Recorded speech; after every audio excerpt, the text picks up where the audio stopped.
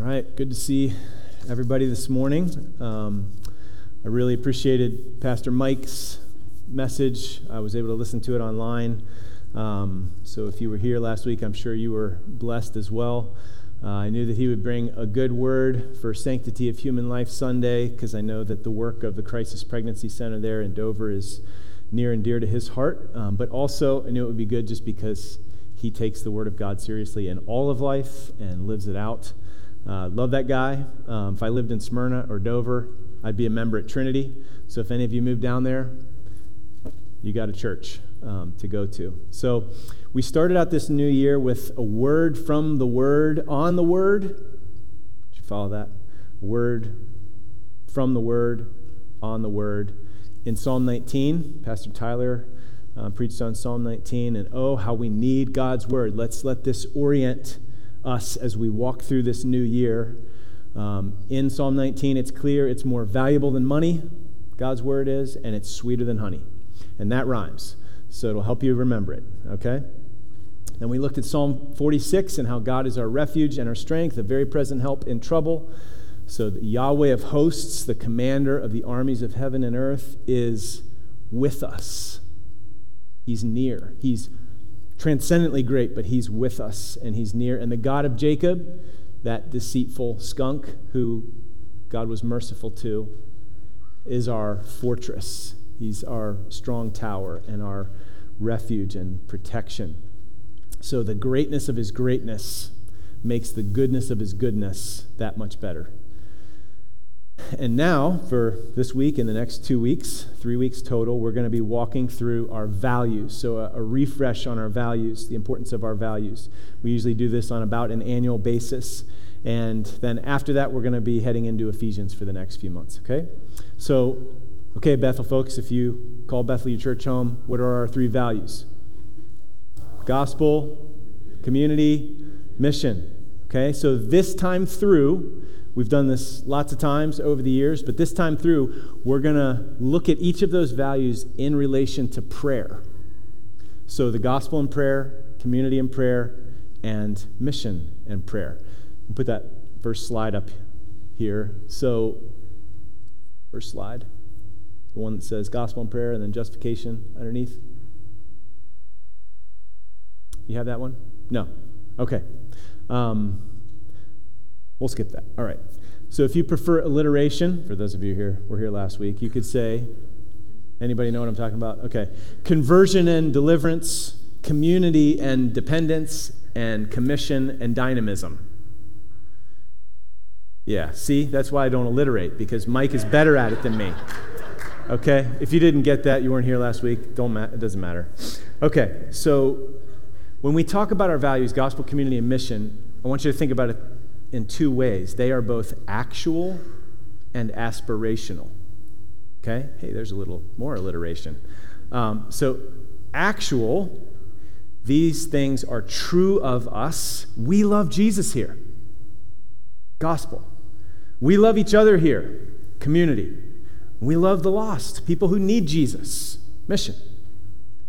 But we also recognize that this is not true enough about Bethel. We need to grow. So we are prone to wander, to put other things at the center and displace Jesus.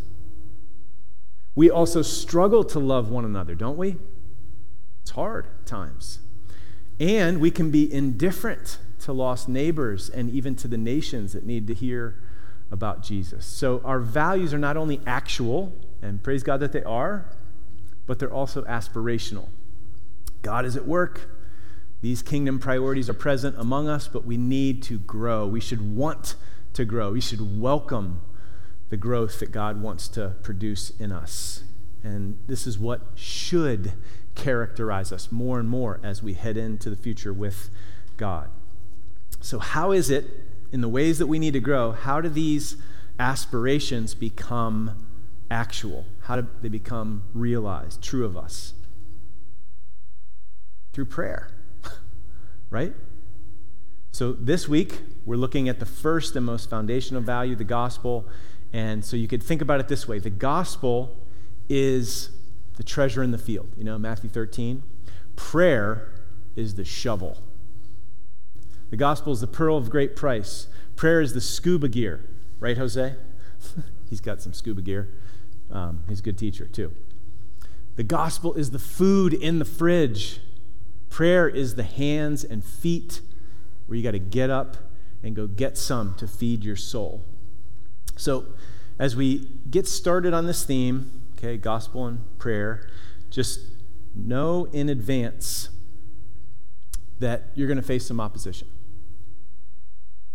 Gospel and prayer, community and prayer, mission and prayer. And I don't just mean opposition on Sunday mornings as we study these themes, but also in the week as you apply God's word. So it's going to be internal, right? Prayer. I'm too busy. I'm too easily distracted. I feel like my prayers are just bouncing off the ceiling. Does prayer really make any difference? Hasn't seemed to make much difference in the past. Right? So there can be internal opposition to the application of what we're studying this morning. But also we need to know we're in enemy territory. Okay? You've got an enemy of your souls who wants to keep you from your knees. Samuel Chadwick once said, Satan dreads prayer. His one concern is to keep the saints from praying. He fears nothing from prayerless studies, prayerless work, prayerless religion. He laughs at our toil, he mocks our wisdom, but he trembles when we pray. Or if you're familiar with C.S. Lewis and the Screwtape Letters, it's kind of like this, it's fictional book where he's writing as if he's a senior devil, writing to a junior devil on how to tempt and destroy the faith of Christians. And so it kind of helps you think like, here's the schemes of the devil, this is how he works. And so Lewis said this, Screwtape is the senior devil to his nephew Wormwood. He said, keep the patient from serious intention of praying altogether. So think about it. If you were the devil, what would you do to you in regard to dependence on God? Like to keep you from that? If you were the devil, what would you do to you in regard to prayer? You would certainly try to multiply reasons not to pray, right? Like, again, you don't have time, too distractible. Flannery O'Connor once wrote, my attention is always fugitive. Anybody resonate with that? It's pointless. You can get more done without praying. I got too much to do. Or if he can't keep you from praying, he'll subtly work to move your prayers to being more mechanical and formulaic rather than relational in dependence on your Heavenly Father who loves you. Or he'll work to puff you up in your pride over how spiritual you are because of your disciplined prayer. So if we're going to grow in grace and in Christ's likeness, if we're going to really love Jesus, if we're going to really love one another as we ought, if we're really going to love our neighbors, our lost neighbors who need to hear about Jesus, prayer is going to be key. And prayer is going to be key, not because it's powerful in and of itself. I hear, probably we've said this, prayer is powerful. Well, yes, it is, but why is it powerful? It's not powerful in and of itself. It's powerful because of the one to whom we pray. He's powerful. So prayer is only going to be key because that's the only way we're going to tap into God's power, because we need to grow by his grace and his help. So, brothers and sisters, let's ask so that we receive. Let's seek so that we find. Let's knock so that the door will be open to us. So our primary text this morning is Luke 18, 9 to 14. Okay, Tyler read the first parable and then the parable that we're going to focus on. But I want us to begin here. The first point on the outline is we're going to begin by looking at a really important phrase in the Bible that refers to prayer, and it's the phrase of calling on the Lord, okay? Calling on the name of the Lord. So it begins all the way back in Genesis 4, okay? So Cain murdered his brother Abel. He was jealous. And then Adam and Eve had Seth. And then it says this in Genesis 4:26, to Seth also a son was born, and he called his name Enosh. And then it says this, at that time people began to call upon the name of the Lord. Or if you skip ahead to Genesis 12, you'll see that God called Abram to follow him. And then Abram called on the name of the Lord. So God called Abram, Abram calls on the Lord. Okay? Genesis 12, 1-8. Later on, Psalm 99 says this, Moses and Aaron were among Yahweh's priests. Samuel, also prophet, was among those who called upon his name. They called to the Lord, and he answered them. Or we looked a few weeks ago at 1 Kings 18. In 1 Kings 18:24, Elijah challenged the prophets of Baal, remember? And he said, okay, here's the deal. You call on the name of your God, Baal, and I'll call on the name of Yahweh, and whoever answers by fire, he is God. And then you fast forward to the book of Joel. We looked at that back in August in the Minor Prophets series. And Joel prophesies of the day when God is going to pour out his Spirit on all people. So previously, the Spirit was poured out on prophets, priests, and kings to anoint them for their ministry. But what Joel is prophesying about, looking forward to, is the day when the Spirit will be poured out on all people, all kinds of people, from the lowest to the highest. And so in Joel 2:32, it says, and it shall come to pass that everyone who calls on the name of the Lord shall be saved. And it was fulfilled at Pentecost, right? When the Spirit was poured out. So after Jesus rose from the grave, ascended to the Father, poured out the Spirit, okay, on his disciples, his apostles. And they spoke in tongues. And there's all these people from, other places that spoke other languages. And here they are hearing the mighty works of God in their own language. So the Spirit was poured out in fulfillment of Joel 2. So some mocked those people, these disciples, saying, that these tongue speakers were drunk. So Peter stands up and he says, no, they're not drunk. It's 9 a.m. Come on. This is the fulfillment of Joel 2. And then he quotes Joel 2, 28-32, and he ends with, in Acts 2:21, and it shall come to pass that everyone who calls upon the name of the Lord shall be saved. And so after they hear this sermon all about Jesus, who he is, what he's done, the crowd responds with, brothers, what shall we do? And Peter says, basically, in so many words, call upon the name of the Lord and you'll be saved. Repent and be baptized, every one of you, in the name of Jesus Christ for the forgiveness of your sins, and you will receive the gift of the Holy Spirit. So this is how the gospel becomes ours. You've got to call upon the name of the Lord and you will be saved. So the Christian life begins, at least from the perspective of our conscious experience, as the cry of our heart to God for deliverance because of what Jesus has done for us on the cross. So it's so central, this language of calling upon the name of the Lord, it's so central to what it means to be a Christian that it's used almost as a description for Christians. Look at Acts 9, 20 and 21. It should be up on the screen here. So immediately, this is Saul of Tarsus. He's persecuting the church, and then he is confronted by the Lord Jesus on the Damascus Road, and he's converted, and then he starts to preach Jesus. And immediately Saul proclaimed Jesus in the synagogue, saying, he's the Son of God. And all who heard him were amazed and said, isn't this the man who made havoc in Jerusalem of those who called upon this name? He wreaked havoc among the Christians. And how do you describe the Christians? Well, they're the ones who call upon the name of Jesus. That's how they're described.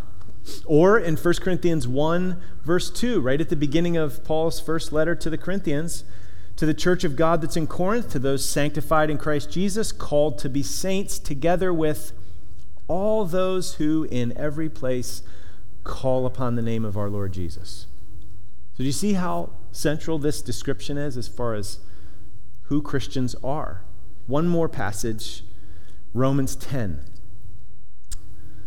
So you can follow along on the screens here. So Paul writes to the church in Rome, he says, brothers, my heart's desire and prayer to God for them, his Jewish brothers and sisters, is that they would be saved, that they would really believe that Jesus is the true Messiah. For I bear them witness that they have a zeal for God, but not a zeal according to knowledge, for being ignorant of the righteousness of God and seeking to establish their own righteousness, they did not submit to God's righteousness, which only comes through Christ. For Christ is the end of the law for righteousness to everyone who believes. And then down in verse 9, Paul writes, because if you confess with your mouth that Jesus is Lord and believe in your heart that God raised him from the dead, you will be saved. For with the heart one believes and is justified, and with the mouth one confesses and is saved. For the scripture says, everyone who believes in him will not be put to shame. That's in Isaiah. For there's no distinction between Jew and Greek, for the same Lord is Lord of all, bestowing his riches, see it there again, on all who call on him. For, and then Paul again quotes Joel 2, everyone who calls on the name of the Lord will be saved. So here's the point. The good news of the gospel means good news, is something that happened in history 2,000 years ago, outside of us, independent of us.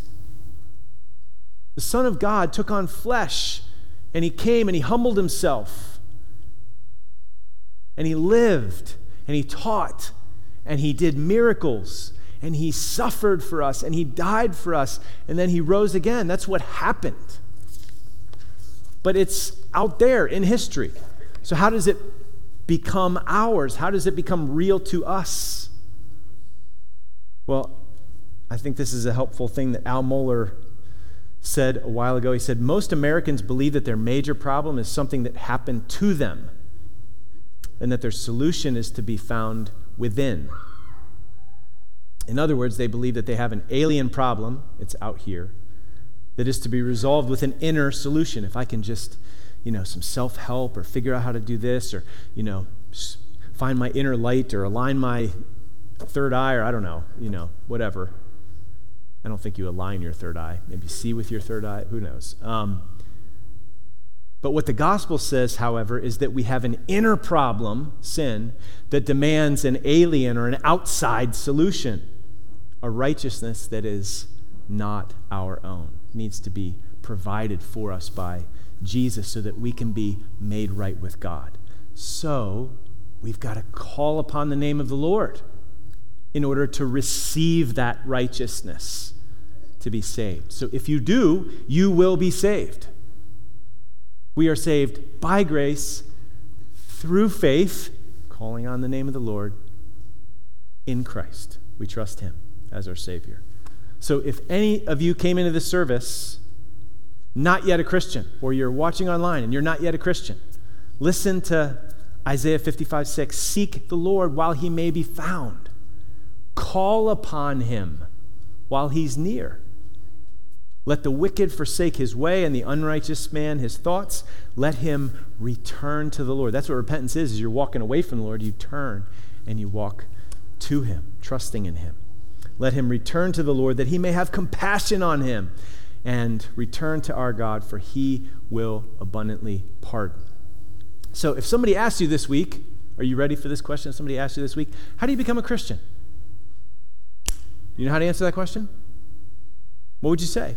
I mean, you could probably articulate it a number of ways, right? But one way to answer that question is, everyone who calls on the name of the Lord Jesus will be saved.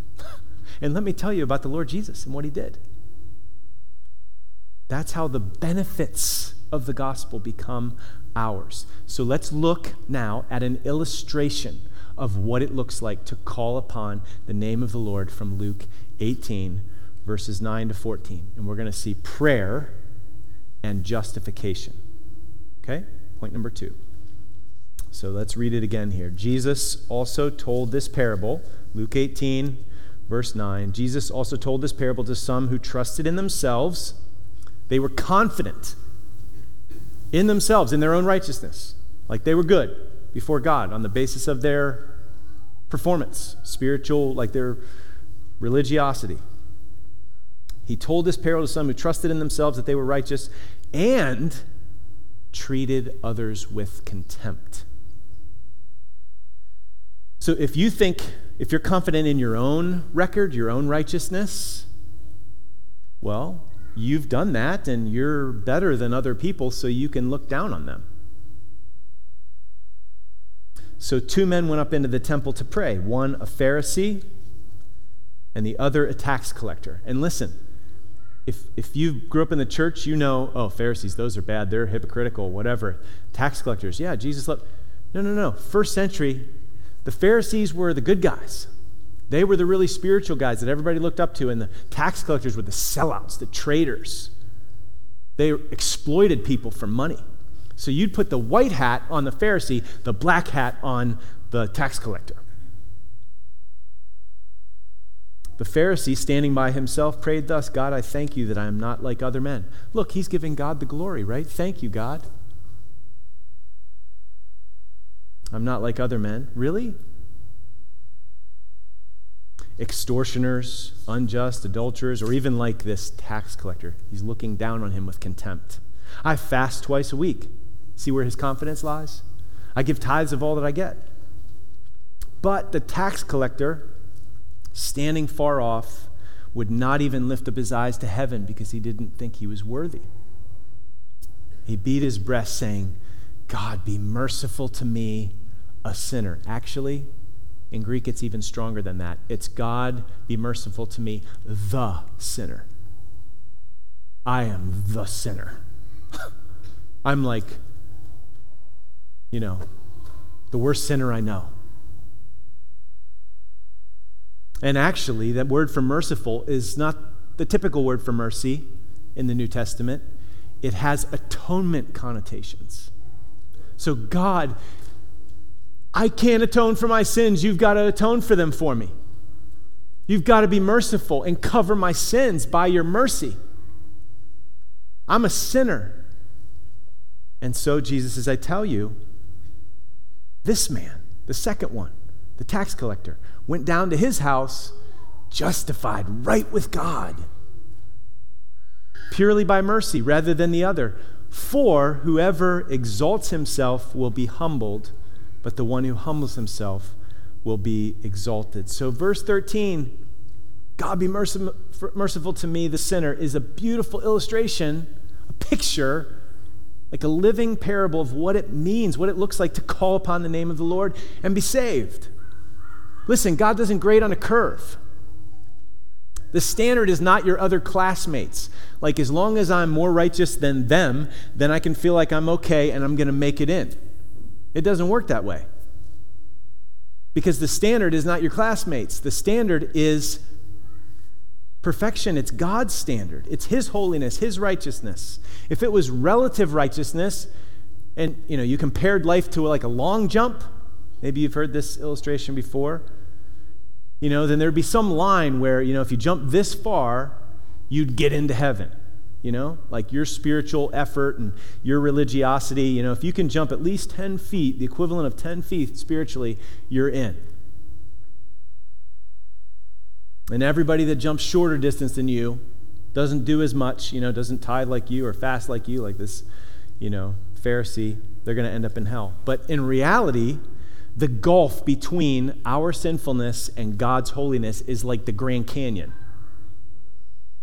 The Grand Canyon for long jumpers, okay? So I don't know who the best long jumper is now, but I'm just remembering like Carl Lewis back in the day, So does it really make a difference if somebody can jump 25 feet and you can only jump 5 feet? Both of you are going to end up at the bottom.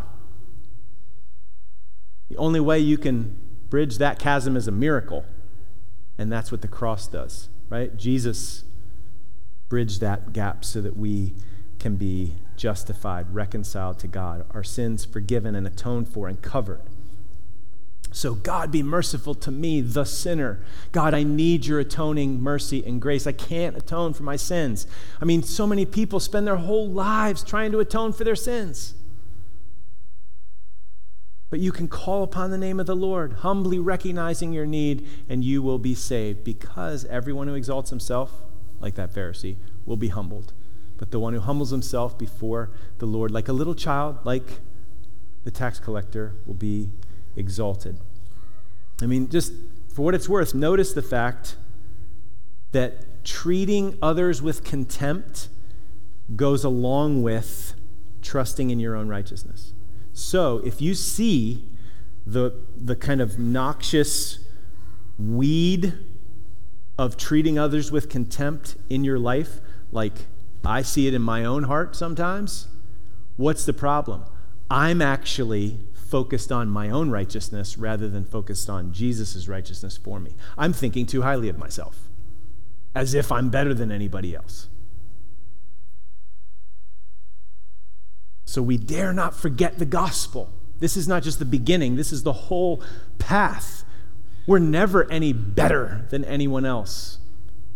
The ground is level at the foot of the cross. Everyone who exalts himself will be humbled. God opposes the proud. Everyone who humbles himself will be exalted. God gives grace to the humble. So here's the key point that we need to remember. We who have called upon the name of the Lord need to see that we've got to continue in the same way we began.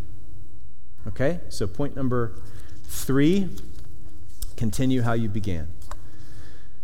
So this is how you became a Christian, right? God be merciful to me, the sinner, by grace, through faith in Jesus. It's how you begin your new life with Christ. But as we go along as Christians, isn't it easy to end up relating to God as if the gospel's not true? Like we feel more acceptable to God on our better days, and less acceptable to him on our worst days. Maybe we feel like God barely puts up with us. And maybe you start to actually do stuff in order to stay in God's good graces or to try to earn his favor or something like that. That's what happened in Galatia. That's why Paul wrote to them with such urgent concern. So Galatians 3:1, he wrote this: "O foolish Galatians, who has bewitched you? It was before your eyes that Jesus Christ was publicly portrayed as crucified. Let me ask you only this: did you receive the Spirit by works of the law, like your own works? Or did you receive the Spirit when you became a Christian, born again? Did you receive the Spirit by hearing with faith? Are you so foolish, having begun by the Spirit, are you now being perfected by the flesh, by your own effort, by your own strength, on your own steam?" So do you see, we never grow beyond our need for the centrality of the gospel, the grace of God through Christ in our lives. The same way we began is how we continue. We are saved by grace through faith in Jesus. We grow by grace through faith in Jesus. Remember what Jesus said to his disciples, John 15:5, "Apart from me, you can do nothing." Or listen to what Paul wrote to the church in Rome, right at the end, chapter 16, verses 25 to 27. "Now to him who is able to strengthen you according to my gospel and the preaching of Jesus Christ, to bring about the obedience of faith." We're strengthened according to the gospel by the preaching of Jesus Christ. It's not just the doorway to Christianity, it's the whole path. So how you begin is the pattern for how you continue all the way home. And so the regular rhythm of the Christian life could be summarized with a couple of alliterated phrases, okay? Dependence and delivery, desperation and deliverance. So last point, dependence and delivery, desperation and deliverance. So how many of you love delivery? Like, especially during the last 10 months, you know? Food delivery, grocery delivery, Amazon delivery, Grubhub, you know, whatever. So I'm not a big food delivery person, but I am grateful for Amazon Prime. Amazing that stuff shows up the next day or whatever. We've taken advantage of grocery delivery from Aldi a couple times over the last 10 months. Excellence in delivery is a good thing. It's great. I mean, poor delivery can be a frustration too, right? Like the U.S. Postal Service over Christmas. It's amazing the system they have set up, so no hate on the USPS. Okay. So, talk about delivery. God is the one who delivers the goods. Ask, and it shall be given to you. Seek, and you shall find. Knock, and the door will be open to you. Those are Jesus' words, Matthew 7. But are any of you kind of like finding a little bit of hesitation or resistance cropping up like, well, yeah, but what about when I ask and I don't receive? What about when I seek and I don't find? What about when I knock and it doesn't seem like the door ever opens? I mean, isn't it easy for cynicism to start to grow in your soul, and when it does, doesn't it choke out prayer? Start to think like, what's the use? Or maybe you don't consciously say, what's the use? You just stop praying, except for maybe, at mealtime. So Paul Miller, actually a local guy, Philly guy, great book on prayer called A Praying Life. Connecting with God in a distracting world. I would highly recommend it. And I'm going to quote from it extensively here because I think cynicism is like one of the most deadly dynamics when it comes to prayer, like prayer killers. And I think it's more prevalent than maybe we realize. And he addresses it so helpfully, honestly. He devotes 3 chapters to it in the book. So he writes this: the opposite of a childlike spirit is a cynical spirit. And by the way, do you know what comes right after the parable of the tax collector and the publican, or the Pharisee and the tax collector? Is Jesus talking about the fact that if you're going to enter the kingdom, you need to receive it like a little child. So I think these themes are connected. So the opposite of a childlike spirit is a cynical spirit. Cynicism is increasingly the dominant spirit of our age. Personally, he's speaking personally, it's my greatest struggle in prayer. If I get an answer to prayer, sometimes I think it would have happened anyway. Anybody else ever do that? Other times I'll try to pray but wonder if it makes any difference. Many Christians stand at the edge of cynicism, struggling with a defeated weariness. Their spirits have begun to deaden. My friend Brian summarized it in this way: I think we have built up scar tissue from our frustrations, and we don't want to expose ourselves anymore. Don't get your hopes up too much. Fear constrains us.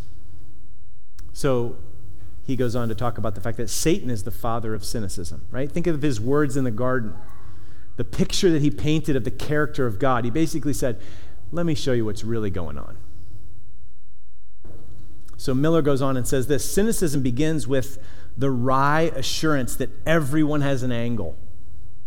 Behind every silver lining is a cloud. The cynic is always observing, critiquing, but never engaged, loving and hoping.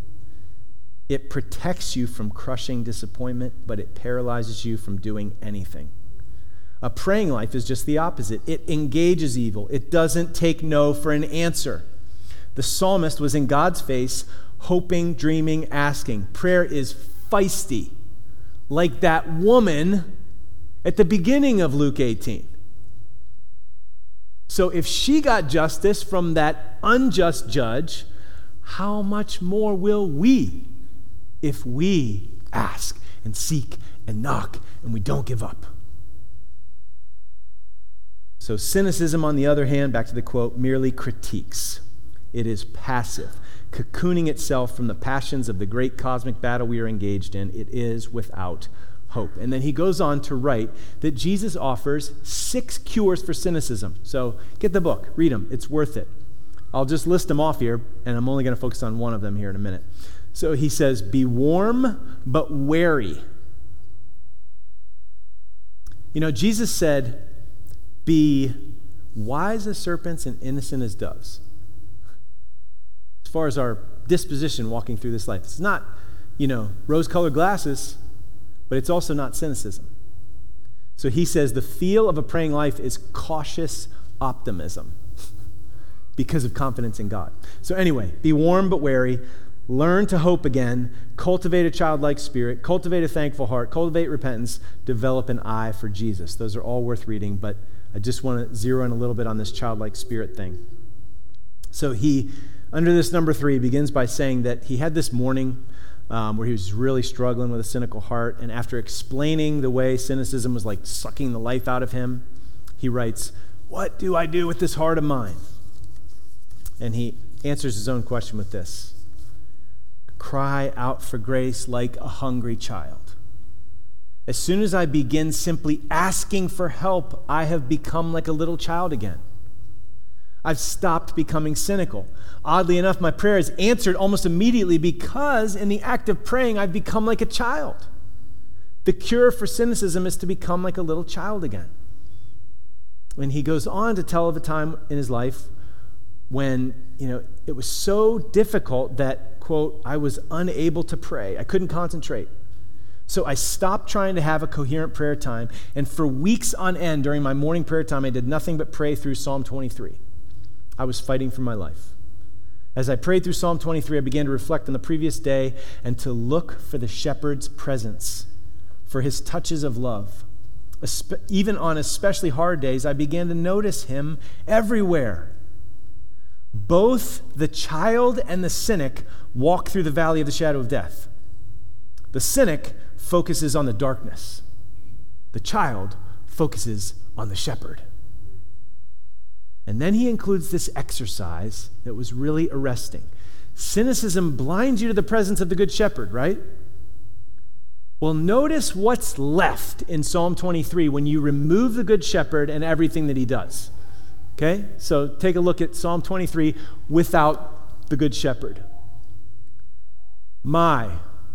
I shall want. Me, my soul, me. I walk through the valley of the shadow of death. I will fear evil. Me in the presence of my enemies. My head, my cup, me, all the days of my life.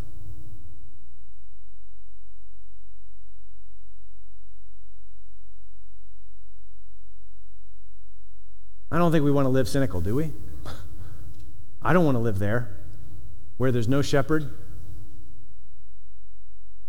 Well, Psalm 23 is true. We can trust him and call upon him, and he will deliver. Dependence and delivery. Hebrews 4:14-16 is wonderfully true. Since then we have a great high priest. He mediates for us. He's passed through the heavens. Jesus, the Son of God. He's come down and he's gone back up, and he intercedes for us. He mediates for us. Jesus, the Son of God, let us hold fast our confession, for we do not have a high priest who is unable to sympathize with our weaknesses, but one who in every respect has been tempted as we are, yet without sin. And so let us then with confidence draw near to the throne of grace, that we may receive mercy and find grace to help in time of need. So gospel and prayer, dependence and delivery. We can come with confidence, and we can expect to receive mercy and find grace to help us in our need. That doesn't mean it always comes on our timeline. Doesn't mean that it often comes on our timeline. And what comes is not always what you initially wanted. It's not always the way that you wanted it, but it is what you need and when you need it. Again, Jesus in John 15, I am the vine, you are the branches. Whoever abides in me and I in him, he it is that bears much fruit. For apart from me, you can do nothing. So dependence and delivery, that is like the daily lub-dub rhythm of the Christian life. We are needy always, and God is gracious and merciful, and he is our help always. But there's also times of great need. Have you ever been desperate? Okay, I'm the only one, so I'll just preach this to myself because I need to hear it too. So I remember hearing, this is probably like almost 20 years ago, a pastor that I respect use the phrase desperation and deliverance as a description of his frequent experience in life and ministry. And it resonated. And the longer that I've lived, the more times I've felt desperate, but also the more times I've seen God deliver. I love Psalm 50, verse 15. Call upon me in the day of trouble. I will deliver you, and you glorify me. I like that arrangement. You like that arrangement? God says, okay, you in trouble? You desperate? Call upon me. I'll deliver you. You get the help. I get the glory. Everybody's happy. Of course, he deserves it anyway, but he loves to deliver his people. Or how about when the Moabites and the Ammonites came to attack Jerusalem? Remember King Jehoshaphat? He knew they were toast if God doesn't come through for them. And what does he do? He called upon the name of the Lord. He cried out to the Lord. 2 Chronicles 20, verse 12. I mean, they're just toast. There's no hope. So he goes before the Lord and he says, "Oh, our God, will you not execute just judgment on them? For we are powerless against this great horde that's coming against us." Total desperation. And then I love this. We do not know what to do, but our eyes are on you. That also rhymes, which is helpful, right? We do not know what to do, but our eyes are on you. Desperation and deliverance. So I don't know about you, but I've often gotten in over my head in life and in ministry. I don't know what to do.